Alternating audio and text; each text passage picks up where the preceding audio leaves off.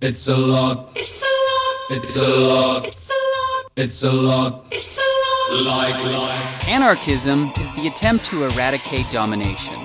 This includes not only such obvious forms as the nation-state, with its routine use of violence and the force of law, the corporation, with its institutionalized irresponsibility, but also such internalized forms such as patriarchy, racism, and homophobia.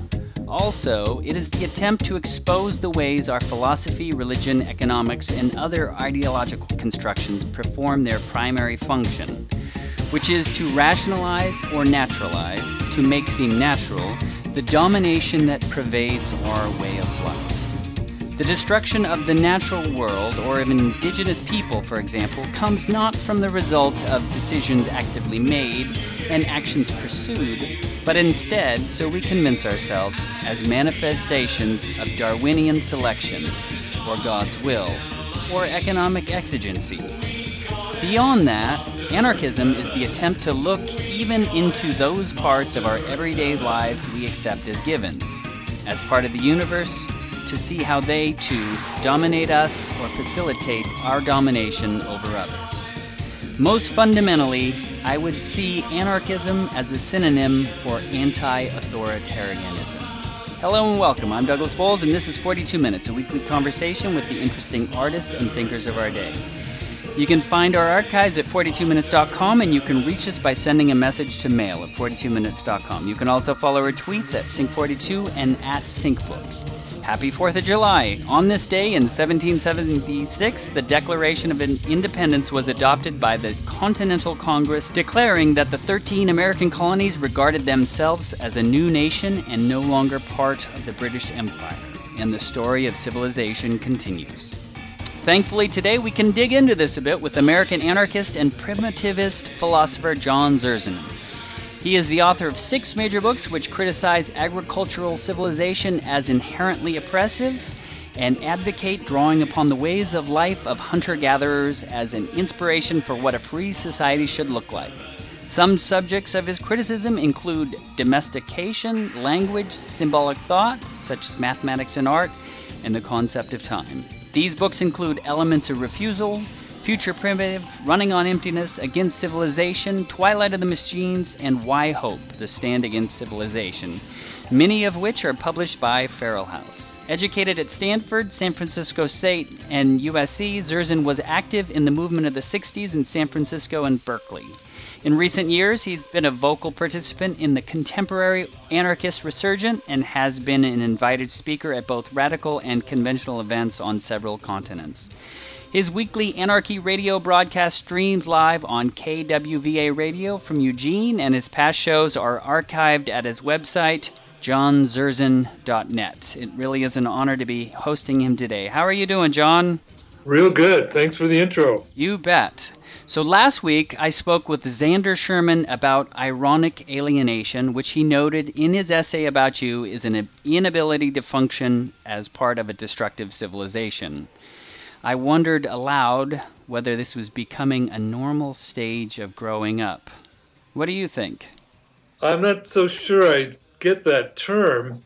I did have some really good conversations with Xander, and then there was that Believer piece much more recently.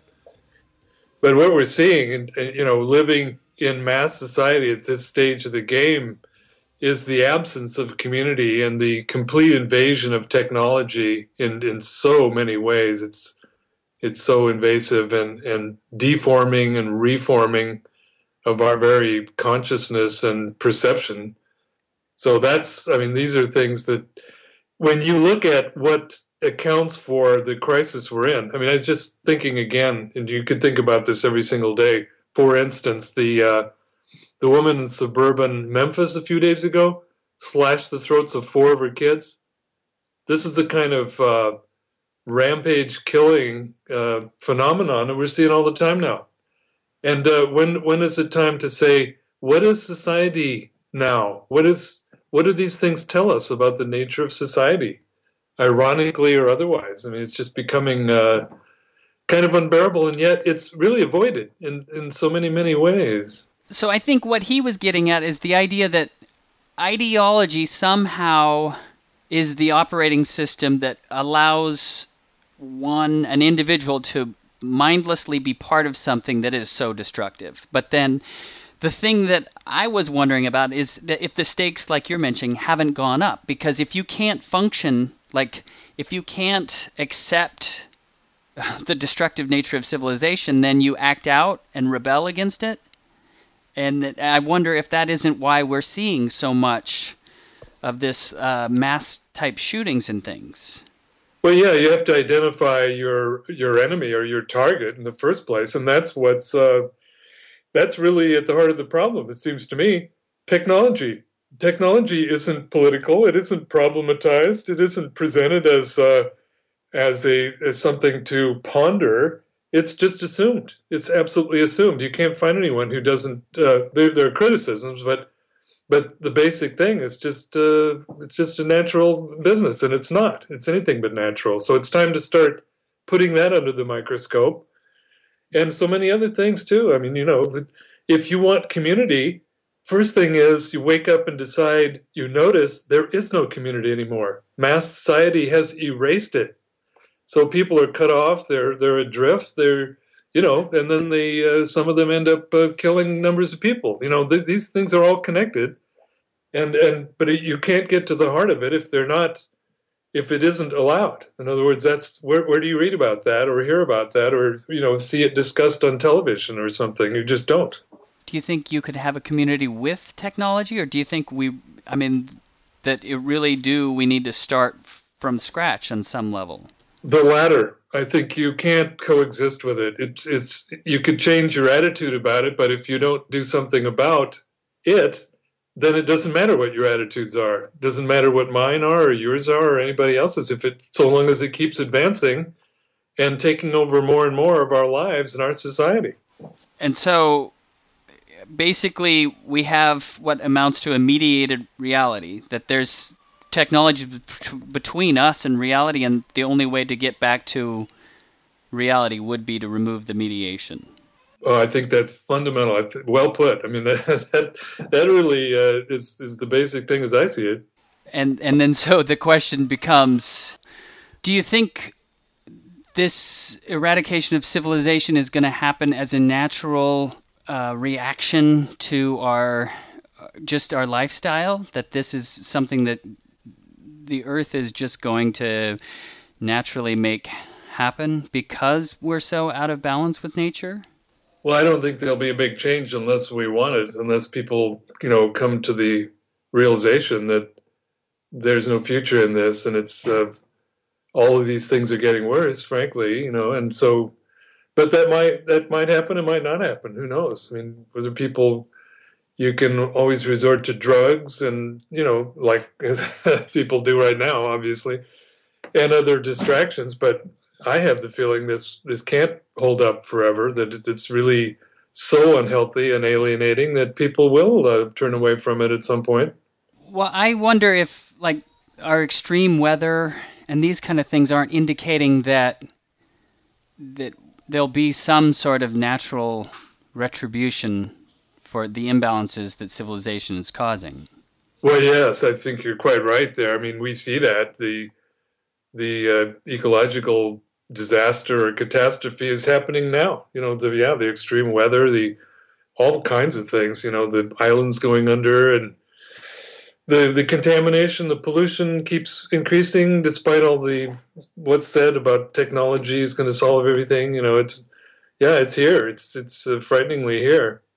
I don't know if that's the key thing or not. I have the feeling it may be more the social, the interpersonal, the subjective side of it, that you just become, it feels so empty and estranging that trumps even the environmental disaster area of it. Because, inner nature and outer nature, they're both being savaged by civilization at this point. Yeah, and so not long ago, I found a book called Ishmael, which kind of said that agriculture was the fall of man. Like, that was when we started agriculture. Do you agree with the notion like that, or do you think that book is too simplistic on some level? No, I think it's quite good. I think that was, in fact, quite a gateway drug, if you will, the Daniel Quinn, Ishmael, Uh-huh. because it was about domestication, the levers and the takers, as I remember, and that's the fundamental thing. I think that's the inner logic of what civilization is, the domesticating or controlling, dominating feature. It just keeps going forward. It keeps going forward in every way. GMOs and nanotechnology and total surveillance, it's all control. And it didn't used to be there. But 10,000 years, almost 10,000 years ago, the move to farming, the move to private property and all that is, it's of a piece. And that's such a fundamental thing, which also, of course, is one of the hidden things. It's not a political deal. Who talks about domestication? That's just, it's a given. That's assumed. There can't be life without domestication. Of course, there was Homo life for 2 million years before that. People were cooking with fire 2 million years ago. I mean, it's ridiculous to think that this is required when you look at the toll, and not only the toll, but it's just not required. It's simply not. Well, so, I mean, I wonder, like, it's hard for a brain that deals in terms of, like, an authoritarian ideology as normal to consider a world without rules, as it were? Well, that's, rules. I think we get from the literature, from the ethnology and anthropology and so on, that there were, if you want to call them rules, I mean, there were conscious decisions, hunter-gatherer life, foraging life, pre-domesticated life, whatever we call it. You see over and over a very conscious rejection of hierarchy and strategies to repel that. I mean, that really were successful in so many places for a very long time. Like mocking the person that comes back with the game. Oh, that's no good. I mean, there are all these great stories, and so that person doesn't take on airs or authority or domination. They're brought down to the level of everybody else. I mean, there's just a lot in the literature that's very, I think, inspiring. That it wasn't accidental that sharing is the cardinal value, and there's no anthropologist that doesn't accept that. That's just a given, and Anthropology 101 tells you that. Yeah, because I mean, as a parent, you need. I mean, it's hard because you need to train your children to behave a certain way to function in civilization, and so, like, I think about this in terms of, like, people who want to train a dog to behave a certain way, it requires a lot of authoritarianism. You have to, I mean, you're training your dog. Well, yeah, I mean, that's the dilemma. We need to be successful in some way or another in this society, whatever our opinion of the society is. And so children, too, you want them to be literate and so on. Otherwise, they don't have much of a chance in the rat race, in the social thing. So, yeah, certain things we don't have too much of a choice over, really. So, and that's the question of technology, too, by the way. People say, well, if you're such a Luddite, why do you use it? How come you do a radio show with all this streaming and so forth and so on? You got a website, you got an email. Well, I didn't want to have any of that, to tell you the truth, but how do you contribute if you don't, make use of the technology where everyone's at? I don't like it. It's certainly a dilemma or a contradiction, but, it's easy to point out these things, and yet it's not exactly free, is it? That people used to say that. I remember this in the 80s when the personal computer revolution started, if you want to call it that, in the early 80s. And people would say to some of our writings and posters and stuff, well, if you don't want a PC, don't buy one. Quit griping. But then rapidly, it's not a choice. You can't go to school without doing the technology and so forth. I mean, it's not a free choice. I wonder what the idea of story has to play within the notion of consciousness. Because, I mean, story, myth, ideology, they're kind of a piece. Do you think the hunter-gatherers had some kind of story they needed, or were they without story as part of their? And I think this is all speculation, of Yeah, course. well, it is. I mean, we don't know, for example, the question of language, we don't know when speech began. There's absolutely no evidence. We know when writing began, and you can look at indigenous people now. In fact, well, the traditional ones that some of us are trying to learn from, the people that are still trying to hold out against so much of the modern ensemble, and stories are very important to them. And stories, unlike ourselves, which maybe we're writing and speaking all the time, the realm of stories is very carefully maintained. There are certain stories that only are possible at certain times of the year. In other words, it's not just a loose, open thing where you're yakking all the time about everything. But of course, they're conversing about everything else too. But I mean, in terms of story, like you mentioned, I think that has a role that's very, very central in maintaining and trying to maintain their traditions, their lifeways against all odds. You can still see that now, and they're not really allowed to be hunter-gatherers anymore, but they're much, much closer to that than we are. And within that realm, I'm guessing that there's a sense of real community, and that real community provides a level of meaning that it seems like our society's lacking. Well, right. Insofar as it exists, I mean, of course, the story of the picture of reservations is one of devastation and drug use and alcohol. We know all that, but I mean, this is a link, I think, to the actual community, and I believe it's fair to say that if you don't have face to face, you really don't have community. You have some kind of fake version that we're supposed to swallow, even as much as it's completely, it shows that it's not true. In other words, for example, technology says we're all connected now. Well, actually, we're more isolated than ever. More and more so. It's completely false to say that we're all connected now. We're not. We're Skyping here, and obviously that's a form of communication or connection. Certainly it is. But I mean, in terms of social bonds and how many friends you have and whether there's real community somewhere, that's what's destroyed it in a very fundamental way. And it's to me, it's just shocking that the lies that they pump out, we're all connected, we're all empowered, all this, on and on. You see these ads, the barrage of this stuff, and it's just manifestly not true. Why is society crumbling, in effect, the more technological it becomes? It's easy to point these things out. It's rather easy to shred these ideological formations that are just so many lies. And yet, well, I'm rambling here, so I'll just I won't interrupt anymore.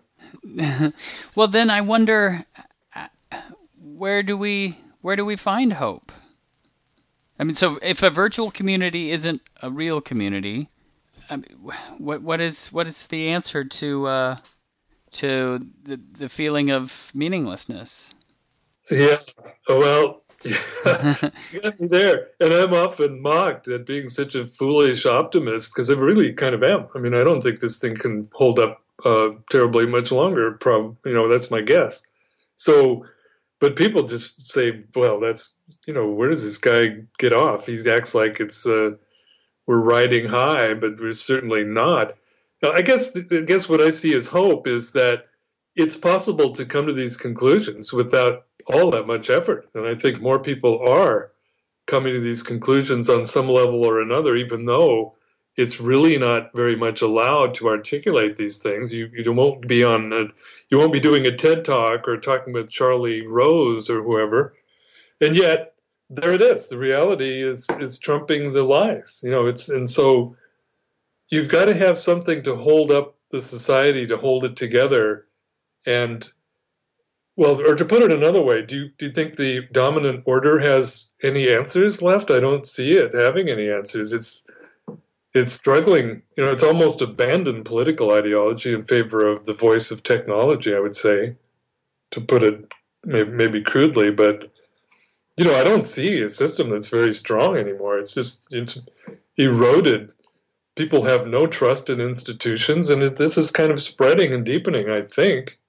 People aren't happy, but I have no idea what'll happen. I'm not predicting, we're going to have this glorious future where people just throw all that out and get together and, tra-la-la in the woods or something. I'm not saying that. Yeah, I mean, I think earlier you had mentioned that we might be abandoning ideology, and it seems like we're in a strange moment where we're letting go of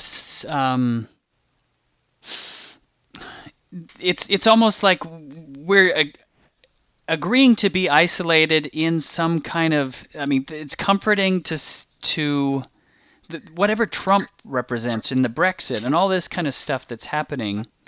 Do you have any thoughts on that?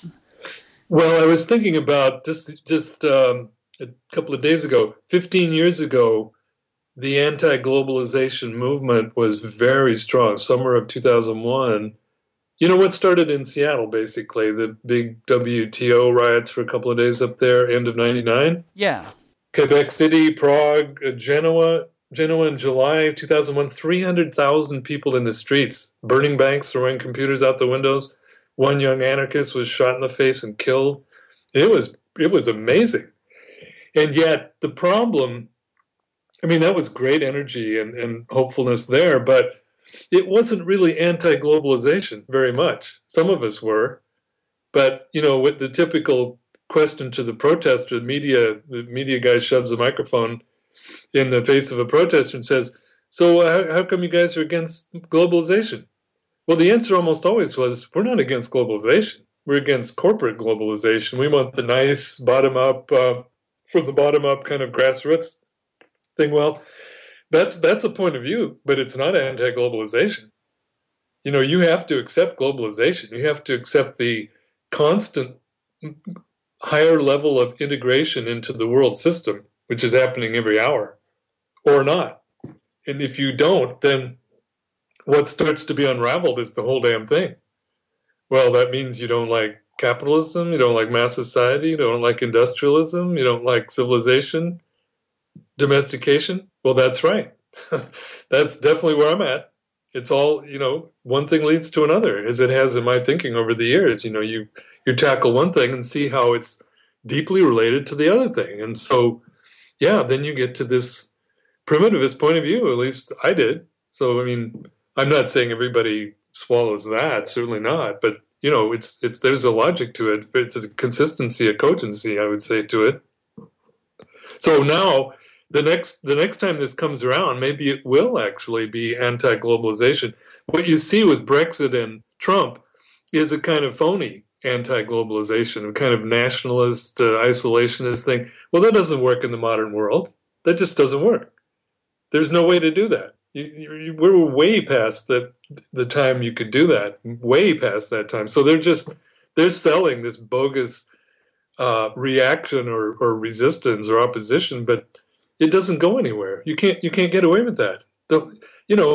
The stock market in New Zealand sneezes, and there's a world crisis on the financial level, right? I mean, it's so tied together that there's no opting out of it, unless you want to challenge the whole damn thing. And certainly Trump has no intention of that, nor do these other nativist types who want to make a protest. Well, protest all you like, but you're missing the whole point. You're missing what is humiliating you and impoverishing you. You don't even want to see how it actually works. My impression is, because I know people who they don't want to feel out of control, and if there's a strong figure that says, "I've got this," I can navigate this new landscape and make you. It's almost like going. I can take you back to when you felt safe. Sure, exactly. I think that's a very articulate way to put it. Yeah, we want the big figure to come in and make sense of it and correct everything, and then we can relax. That's constant draw toward that. I mean, there's any number of ways to identify with the dominant order and feel solidarity with that and feel strengthened by it, even though it's a false way to get that. But yeah, sure, that's a big appeal. But then I think a figure like Trump, it could go someplace really dark really easily, because it's easy to say, okay, we're the good guys, and therefore these are the bad guys, and we'll feel safer if we do X to the bad guys. Right, sure. First, we're frustrated. We're all frustrated. It's you want to lash out. Maybe you lash out at Muslims or black people. We've seen it over and over through the centuries. Jews, whatever. I mean, that's the bogus way to tackle the real problem. Yeah. But it's not anything new. All right, so then speculate a bit. Where do you think we're going to end up next fall? Do you have any sense of that? Well, next fall, for one thing, I don't think Trump has a chance of being elected, even against somebody as terribly flawed as Clinton, for God's sake. Yeah, it's a Tea Party kind of frustration. It's a protest that's more loud than usual, perhaps, but I don't think most people are going that way at all. I could be wrong. I'm not that into electoral politics at all. I don't vote, obviously, as an anarchist. But I just think this thing has been somewhat overblown, and now, and as I understand it, the thing is already falling apart. The very candidacy in terms of the usual stuff you're supposed to do and how you do it. I mean, but that's just my guess. I don't think it actually matters all that much. I don't think it would be. He would probably be pretty incompetent, but I doubt if things would change all that much for various reasons, even if he were elected. Yeah, that's interesting. I don't know. It feels like the whole thing is coming apart anyway because, like you said, Clinton is so flawed. I mean, these two choices are not very good choices. No, and neither are the splinter things. You could vote Green, or you could vote Libertarian or something, but that's just a game that's set up for us to play. I mean, that's not what changes things. You got to get over that and grow up, and there's got to be resistance. And that's not resistance. That's just playing along with in the sandbox that they give you to play in. It doesn't change anything.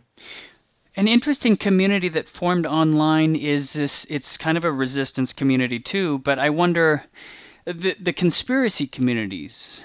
Are you familiar with those, and what do you make of those?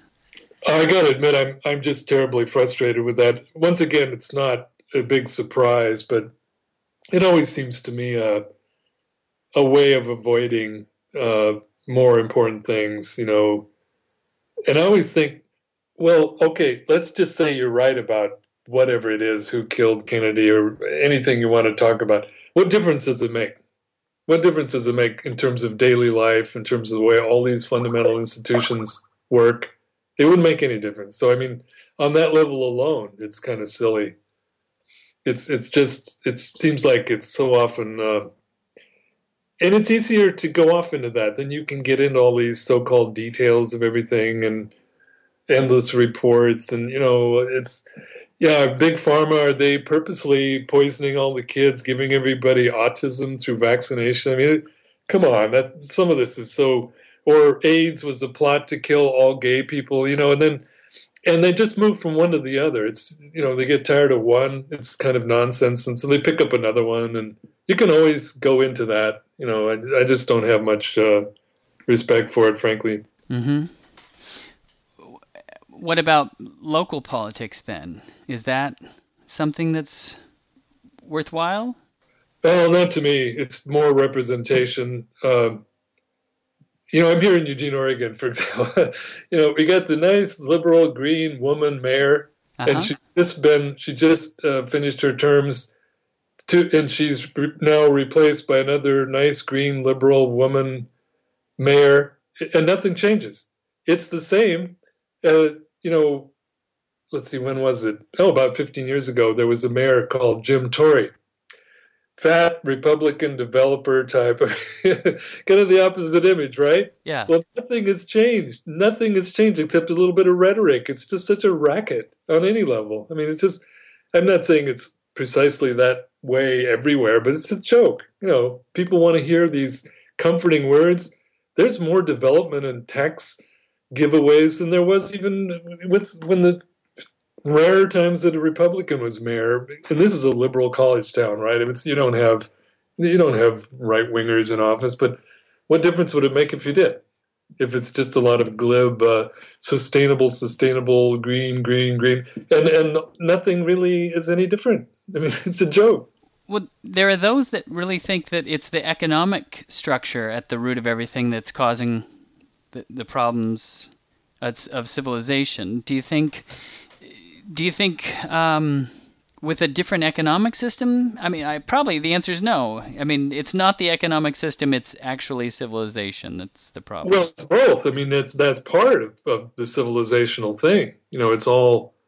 It's certainly it's capitalism. I mean, uh, sometimes I'm surprised that more people don't say in terms of the anarcho-primitivist or green anarchy rap, our point of view, our analyses and so forth. More people don't say, "How come you never talk about capitalism?" And I think it's because they understand. Well, that's a given. I mean, yeah, that's part of the problem.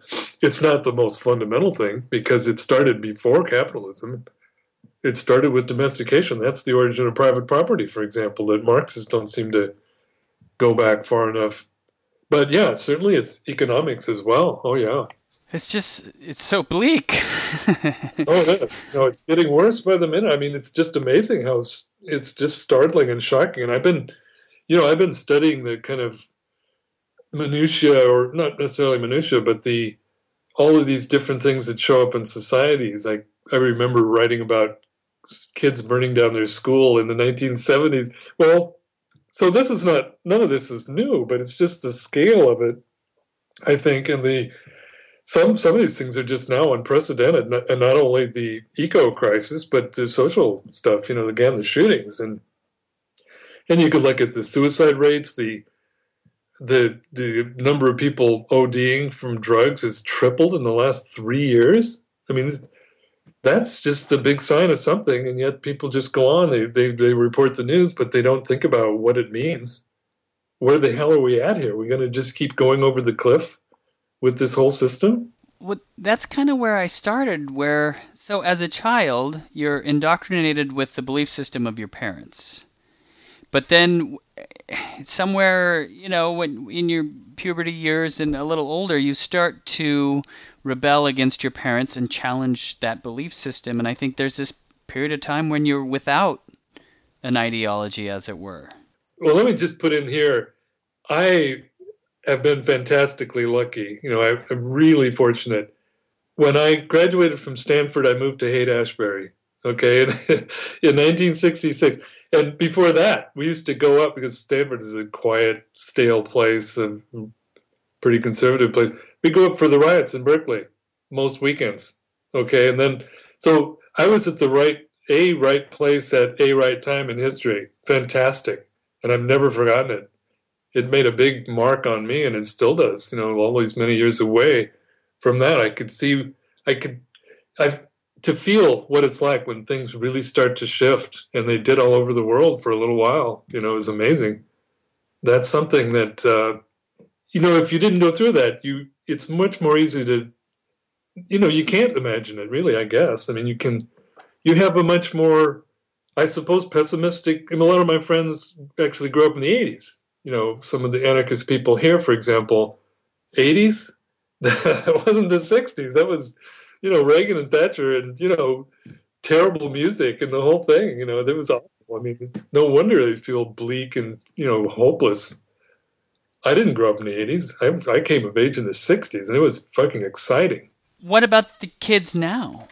I mean, I so know. you talked about the battle in Seattle, and I mean that was the end of the '90s. Hmm. Yeah, that was great.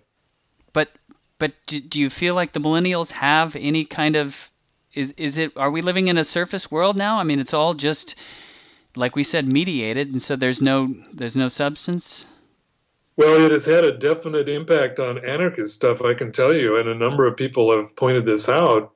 It's much more easy to be online, than to be outside in the streets or whatever it is you want to do away from the screen. It's had a very bad effect. But that's not guaranteed that people will not become bored with that and want some actual authentic experience or more authentic experience, I would put it. This could be the lull before the storm. Not much has happened in the last 15 years. More and more technology. I mean, it's related, those two things, as I just said, I think. But anyway, who knows? It could be, maybe we're due for another big outpouring of stuff. There are things that are going on, like the hundreds of people that showed up in Sacramento 1 week ago to bloody and chase away the Nazis that showed up. That was quite a show of radical energy, I would think. They weren't just staying home looking at the computers. They went out there and kicked their ass. It seems like I was explaining to someone with this election cycle, Trump was kind of a step backwards. Clinton is kind of status quo, and Bernie was the idea of something new. And so it seemed like he had a lot of support. I think you're probably right that people want some kind of change. Well, I mean, yeah, I guess if I was a voter, I would have voted for Sanders. But, it's also true that it seemed to me nobody really wanted to look at the details, right? I mean, exactly what he's proposing, I mean, it wasn't all that much, but you got this good feeling. I think a lot of people got this good feeling just for him railing against Wall Street. Yeah. And the huge gap between the haves and the have-nots, all that's true, and so he gives a fiery speech, and that's good enough, never mind how's this going to work, and, it's really maybe not that much to it, but the appeal was certainly there. I think it was more of a gesture than anything, and people were ready for that. It's better than the other two by quite a ways, I suppose. So that reminds me of Occupy was a pretty interesting historical moment. Was that an effective movement, or is it just our structure is so so great that you just I don't know. I don't know. That's a good question. I mean, I don't think it went anywhere. It was just a flop, just a liberal bunch of stuff that was kind of meaningless. I'll tell you one thing. Lots of anarchists were initially interested, hopeful, and no anarchists were involved as far as I know, really. That's an overstatement, okay, but nobody saw anything much radical there, with one or two exceptions, I think. But I don't know why that never got off the ground. Some of us were hoping that the first step might have been deoccupy. We're living on occupied land. Let's wise up to the dimension of that, the indigenous dimension, and go and change it to deoccupy or decolonize. Well, that didn't happen. People just implicitly or otherwise, explicitly in some cases, decided to just stick with the left. We're going to have another boring leftist thing, and it'll peter out. It really went nowhere. That could have been a turning point. I don't know if it would have been, but at least it would have been a start. Then you're oriented in a very different way. Maybe you're questioning much more than just whatever it was they were talking about, greed and all that. It just wasn't very deep analysis, and it just faded out. So then, what are you working on these days? Well, actually, I'm working on a book called A People's History of Civilization. And I know it won't be nearly as successful as Howard Zinn's A People's History of the U.S., but over the years I've written various essays, and I just take a look at all of the ones that are pretty strictly historical, and they kind of put end-to-end are sort of a narrative of civilization in the West. So I'm putting that together with Alice's essential help, making a general, starting with agriculture and going on up to today in the West. It doesn't tackle Chinese civilization or other ones that have come and gone. So I'm kind of excited about that. I'm hoping it might come out next year. My current book, as you mentioned, actually, Why Hope, been out for several months now. And, the other thing, and I hope you'll let me make a plug here. Sure. I'm one of the editors. Thanks. I'm I'm one of the editors of Black and Green Review, and we just put out issue number 3, 216 pages, and I'm real excited about that. We've got 6 or 7 editors, and so we're trying to, okay, we're griping about all this stuff, putting down the left and everything else, so what do we got? What do we have to offer? So this is what we're trying to do, give our orientation, our analyses and stuff, and see. And I think with issue number 3, we're starting to get a very good response. I don't know the details, but it's kind of catching on a bit. I hope it's going to keep on growing. It's easy to find. Just go to Black and Green Review or Black and Green Review Press. Okay. So I guess that's why I was so interested in talking to you is I don't know. I mean, what does an anarchist society look like? I have so many friends that say they're anarchists, but I mean, for you, what does an anarchist world look like? Well, in my opinion, it would be face-to-face society, would be a radically decentralized process to get there to where that's where community is, face-to-face, and that's what has been swallowed up by mass society. And so it's going in that direction to where, as it was with band society, people are accountable, they are responsible, and the survival of the group depends on it. I mean, so you do have a stake in it. You're not just cut off adrift in this faceless world, and you might end up flipping out and doing horrible things. But getting back to some place like that, not that it's some kind of blueprint that we're going to be exactly like some group in some prehistory, but along those lines, I think that's what it would have to be. Just break all this stuff down past the local level, even to, society at one point was 60 or 80 people. That was it. You didn't even worry about is the earth round or flat. A lot of these things have no bearing. You're occupied with that society, and it's for real. And work out the problems that arise, being against hierarchy and domination, and undo all these things that they've come to pass for a reason. Starting, for example, patriarchy, the objectification of women. You didn't see these things before domestication. Go down the list. We're working ourselves to death. Actually, somewhat recent discovery about how few hours people worked way back when, and so forth. Didn't destroy the environment. Looked pretty good, and it endured for thousands of generations. So we can draw on that as we try to get somewhere now. Can you speculate, or do you know why we went down that path to where we are now? One thing is kind of hidden, because you could say, well, if domestication was so evil and such a bad deal, how come people did it? How come people switched over? Well, there was quite a big battle. Stanley Diamond, I think, in his book, I can't think of the name of it now, but he referred to it as this almost titanic battle. They didn't go, generally speaking, did not go calmly into, oh, this looks like a good idea. Let's be farmers.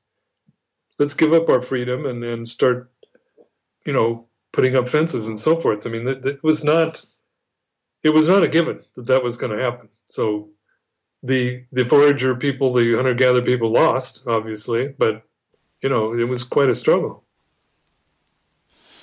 Well, that was 42 minutes. Thank you so much for sharing it with us. Thank you, Doug. Appreciate it talking to you. You've been listening to John Zerzan on 42 Minutes, a production of the SyncBook Radio and thesyncbook.com. Check out his books and website at johnzerzan.net for more information about the SyncBook, our guest, to check out past shows, or to subscribe to the podcast via iTunes. Please be sure and visit our website at thesyncbook.com. If you like this podcast and would like more, consider becoming a SyncBook Plus member. Some of the membership benefits include full access to the complete audio archive, discounts on books, behind-the-scenes scripts, bonus audio and video, as well as monthly online hangouts with the host. All this and more can be found at thesyncbook.com/membership. Thanks so much. And if we once, and for so long, lived in balance with nature and each other, we should be able to do it again. You don't own me.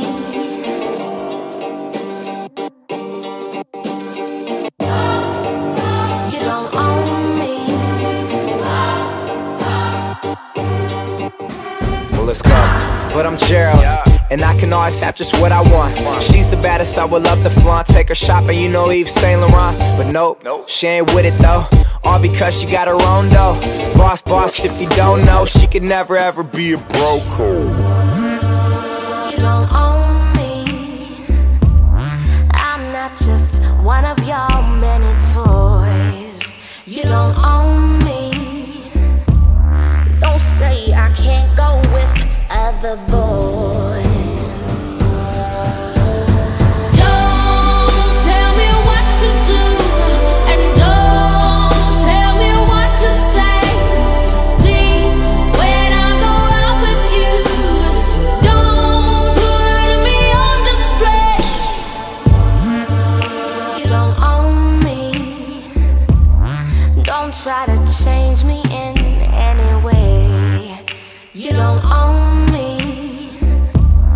Don't tie me down, 'cause I never stay. Don't tell me what to do, and don't tell me what to say. Please, when I go out with you, don't put me on display. Really though, honestly, I get bored of basic. She's the baddest, straight up vicious. Texting her and asking her if she's alone and send some pictures. She said no. Well, goddamn. She said come over and see it for yourself. Never asking for your help. Independent woman, she ain't for the shelf. No, she's the one. Smoke with her until the stand up until we see the sun. The baddest ever. Swear she do it better than I ever seen it done. Yeah. Never borrow, she ain't never alone. It's when she told me she ain't never ever gonna be on. I don't tell you what to say. I don't tell you what to do. So just let me be myself. That's all I ask of you. I'm young and I love to be young. I'm free and I love to be free. To live my life the way I want. To say and do whatever I please. Hey, Okay.